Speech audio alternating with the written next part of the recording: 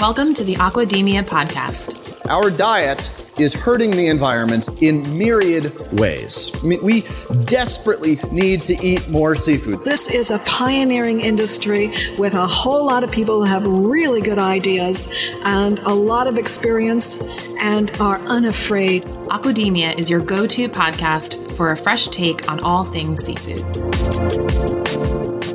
Hey everyone, thanks for tuning into this episode of the Aquademia podcast. I'm Sean O'Loughlin. I'm Justin Grant. And I'm Maddie Cassidy. And today we're going to do something that we've been meaning to do since the beginning of this podcast. When we first started this podcast, we talked about how we can use it to kind of clarify some of the myths and misconceptions surrounding seafood, of which there are many.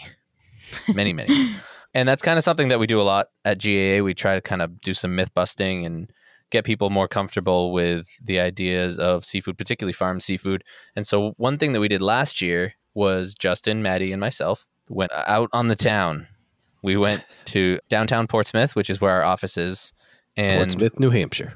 Yeah, and we walked around the streets and stopped people and kind of threw a camera in their face and asked them some questions. We did 4 trivia questions, true or false. We wanted to see how much people knew when it came to the truth about seafood. And I think it was probably one of the most fun days we've had at work. It was really fun, except the one thing that I will forever stick in my memory is that it was so hot out that day. I think it was almost 100 degrees Fahrenheit. Yeah, it was like 99 degrees. The real out. feel was 3 digits for sure. Yeah, wasn't it like 102 or something crazy like that? Yeah, and I was really Celsius, sick. I think that's like 45 degrees maybe. If you watch the video, you'll hear my voice, and I was like, I had a really nasty cold. I was so sick. So I'm like, hey, you can't understand anything I'm saying. But yeah, you can. It was pushed through. Yeah, I guess you can understand it, but I had a very nasally sick sounding voice, but it worked. But I think what we want to do is kind of go through some of these, because these are some of the big misconceptions surrounding aquaculture. And these are the questions that we asked. And I want to share a little bit, maybe some clips from this video so you guys can hear some of the responses that we got. And then if you want to watch the full video, we'll have a link to it in the show notes. It's right on our YouTube page, and you can go watch that. Give it a thumbs up and subscribe to our channel there so you don't miss anything else that we put out in the near or distant future.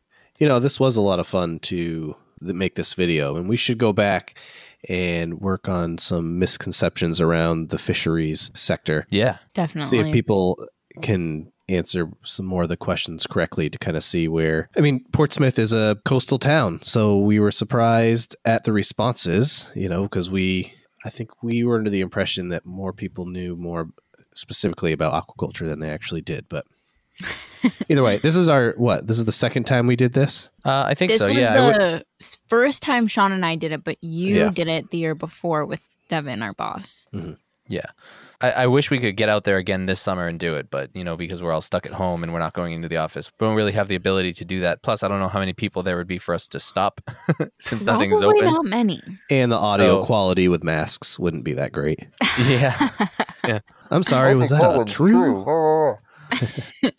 So we want to do more of this in the future. We want to get more interaction and get talking to people out there. So let's get into it. I'm just going to play a little bit of the video so you guys can hear the first question that we asked and some of the responses. And then maybe we can chat about it a little bit, and then we'll give you the answer if it's true or false. Like Justin said, we want to do this about wild-caught fisheries too. We happen to do this video on aquaculture as it was part of our Aquaculture 101 series.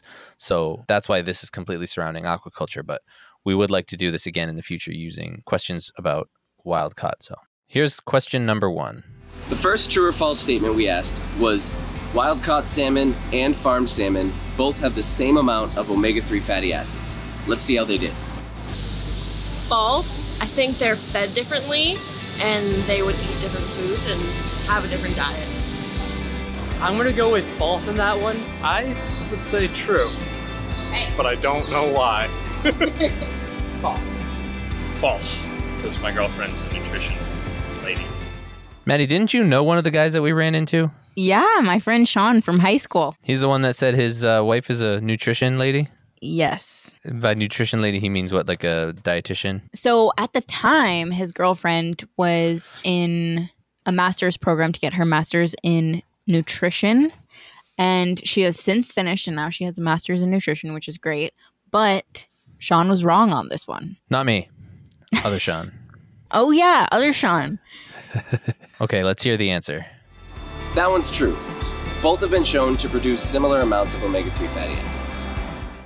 All right, I guess he should have talked to her more about this kind of stuff. So, Maddie, I thought you were going to mention that he no longer is dating this woman because she watched this video and was angry with him. Because when you said at the time, I was like, oh, is it? And are they not together anymore? Oh, no, they're definitely still together. Well, good. That would Hopefully be funny, she brushed him up on that topic. Yeah. So, yeah, that was our first question. Both farmed, raised, and wild-caught salmon have shown to have the same amount of omega-3 fatty acids. Because it's all about diet and it's all about what the fish are fed. And in an aquaculture scenario on a fish farm, you can completely control what the fish are eating. So it's actually like you can tailor their diet specifically to what they need and what will give them the most nutrition and just the best diet for them. Yeah, and if you're a regular listener or subscriber, you've heard us talk a lot about feeds. That's something that comes up time and time again. So, we all know how important feed is and how advanced the feed technology and formulas have come. So I guess it's not too surprising that a lot of people didn't know the answer to that question. But it was surprising, though, that the detail of some of those responses. I mean, I think the first or second person that responded talked specifically about the feed. Yeah. So making that connection That's impressive, at least. was impressive. Yeah. I wouldn't have known that 4 years ago if you asked me that question. Smart people in Portsmouth. All right, let's go. Question 2. The next statement was, fish farming is bad for the environment. That's true. I feel like they're giving different things than they might get in the environment, so. True. I'm gonna go with true. Bad for the environment. I'm sure it depends on the conditions in which they're raised. So I'll say false with some caveats. False. True. So we had some mixed responses on this one. What do you guys think? What's your gut telling you? Well, one, our listeners can't see the faces of how these people responded. That you can by clicking the link in the show notes. But my first take is they were all shots in the dark. I don't think anyone knew the answer on that one. Yeah, I don't think anyone is really. Except for the guy who said that it could go either way. It depends on what kind of environment they were raised in. That was pretty on point. That was a great response, and I think it's a very diplomatic response. But he did a good job. and because he's right? Totally. We should probably add too that because the weather was so extreme that day that we found ourselves, the only people walking around tended to be the younger generation that were really brave in this extreme heat. And, I'm no, what is it, spring chicken? I'm no spring chicken, but you're a spring chicken. I don't know. I'm creeping up there, but that heat was really getting to me. So it was even kids that were younger than me that could really tough it out. And they wanted to be on. You're more like a middle-aged rooster. Yeah, we'll go with that. Maybe a fall chicken. A fall. I'm a seasoned chicken. Okay, well, here's the answer. False. Believe it or not, farming fish actually produces less greenhouse gas emissions than farming land animals. That's right. Yeah, let's get into the third question. Third statement, less than half of the world's seafood is wild caught. False. False. I'm gonna go with true. False. True. Less than half of the world's seafood is wild caught. I feel like, did we make that a trick question? No, but you really have to think about it. It's almost like a double negative. It's phrased kind of oddly. Yeah, I think they had to think about this a lot. If you can see on their faces that they were thinking pretty hard. And I think if I didn't work in this industry, if someone asked me that, I would probably say that that's false, because I would think that the most of the fish that you get is wild caught, because when it is wild caught, that's like advertised a lot, right? Like that's the marketing, is that's like fresh straight from the ocean, catch of the day. You're not going to say like harvest of the week for farmed seafood.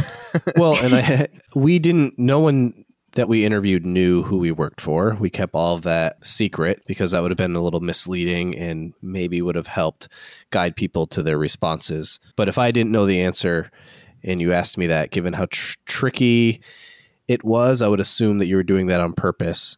And I just, Right. without knowing the answer, I would have just said true. And was I right if that's what we did? Let's find out. True. According to the World Bank, around 52% of the world's seafood is farmed. And in the next 10 years, that number is going to continue to increase. Yes, Justin, you were right. All right, number 4. Statement number 4. You should avoid farmed seafood from other countries. I'm going to go with true. Probably depends on the country. True. I would say that's true. Probably depends where. True. That's true, because I feel like the regulations are different in each country. True. Because I guess you don't really know where it's coming from, so better safe than sorry.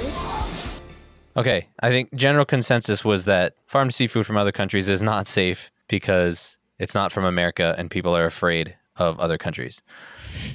That's not what they said. There's a lot but of I nuance to that. Yeah, that's not what they said. No, I think a lot of people said that they wouldn't trust it because they don't fully know where it's coming from. And that's something that we talk about all the time. Is people want to know where their seafood comes from. And I think there is this, in America, there's a sense of pride and untrustworthiness towards anything from other countries. Which is very interesting because so much of the seafood in our country is from other countries.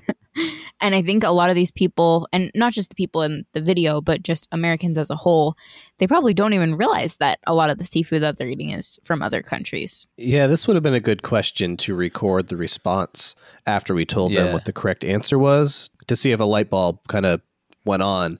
And they, because I do believe when we answered that question, they wanted to know more. Like, oh, really?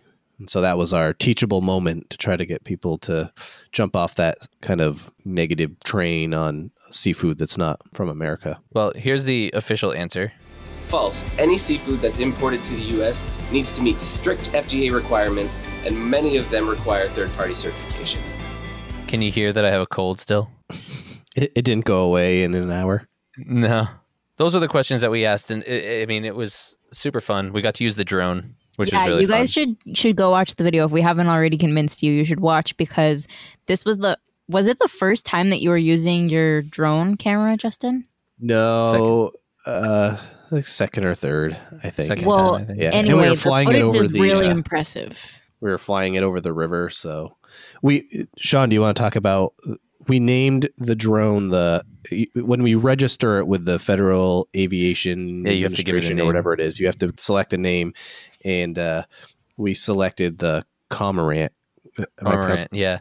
We anticipate, and we haven't been able to get out and do much filming lately, but we anticipate when we're able to do more filming, we'll be filming at a lot of aquaculture farms, and it'll be this crazy annoying buzzing thing up in the sky. Mm-hmm. So we figured, what is another annoying thing up in the sky for fish farmers? Cormorants, who like to try and eat their fish. So we named it the Cormorant. Yeah.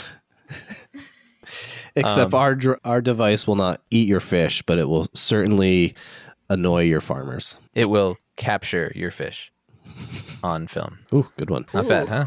Not bad. So I think a lot of the people that we talked to in Portsmouth last year were genuinely interested in some of the stuff that we were talking about. They were very humble. They didn't argue with us. And so, I think there are a lot of teachable moments if we can get the exposure to people and get people to actually hear the truth. But what did you guys think? Should we do more of that? Do you enjoy watching those videos? Let us know what you think. And we certainly enjoyed making it. So we're going to try and continue to do more of those if we can. But, what are some other topics that you want to see us go out on the streets and quiz people about? Send us an email, podcast@aquaculturealliance.org.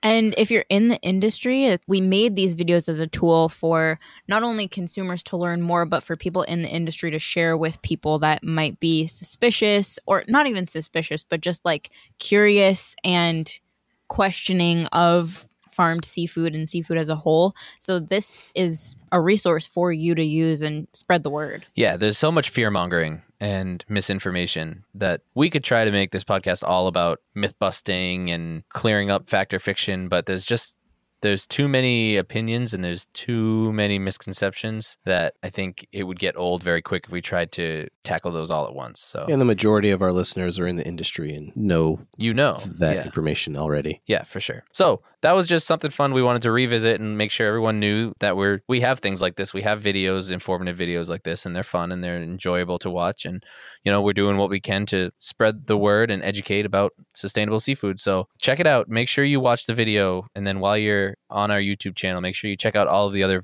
fun videos that we have there because they're a lot of fun and you can learn a lot. Well, there's a whole Maddie. playlist dedicated just to Aquaculture 101 videos. So you can just click that playlist and your mind will grow 10 sizes. Yep. And share it with anyone that you think could use a little knowledge dropped on them when it comes to aquaculture. So, Maddie, I'm going to hand it over to you for the second half of this episode because we're doing another blog post about a UN sustainability goal, and that is your baby. So go for it. Yes, we sure are. So, as you probably know, if you're a loyal listener and you've heard our past episodes, every month, this is actually also a part of the Aquaculture 101 campaign that we do. And this month, in 2019, we focused on the basics of aquaculture and just like the very common questions about it, like what's the environmental impact of aquaculture and is farmed seafood safe to eat? So like very basic things like that. So now that we've covered the basics, in 2020, we are each month covering a UN sustainability goal and how aquaculture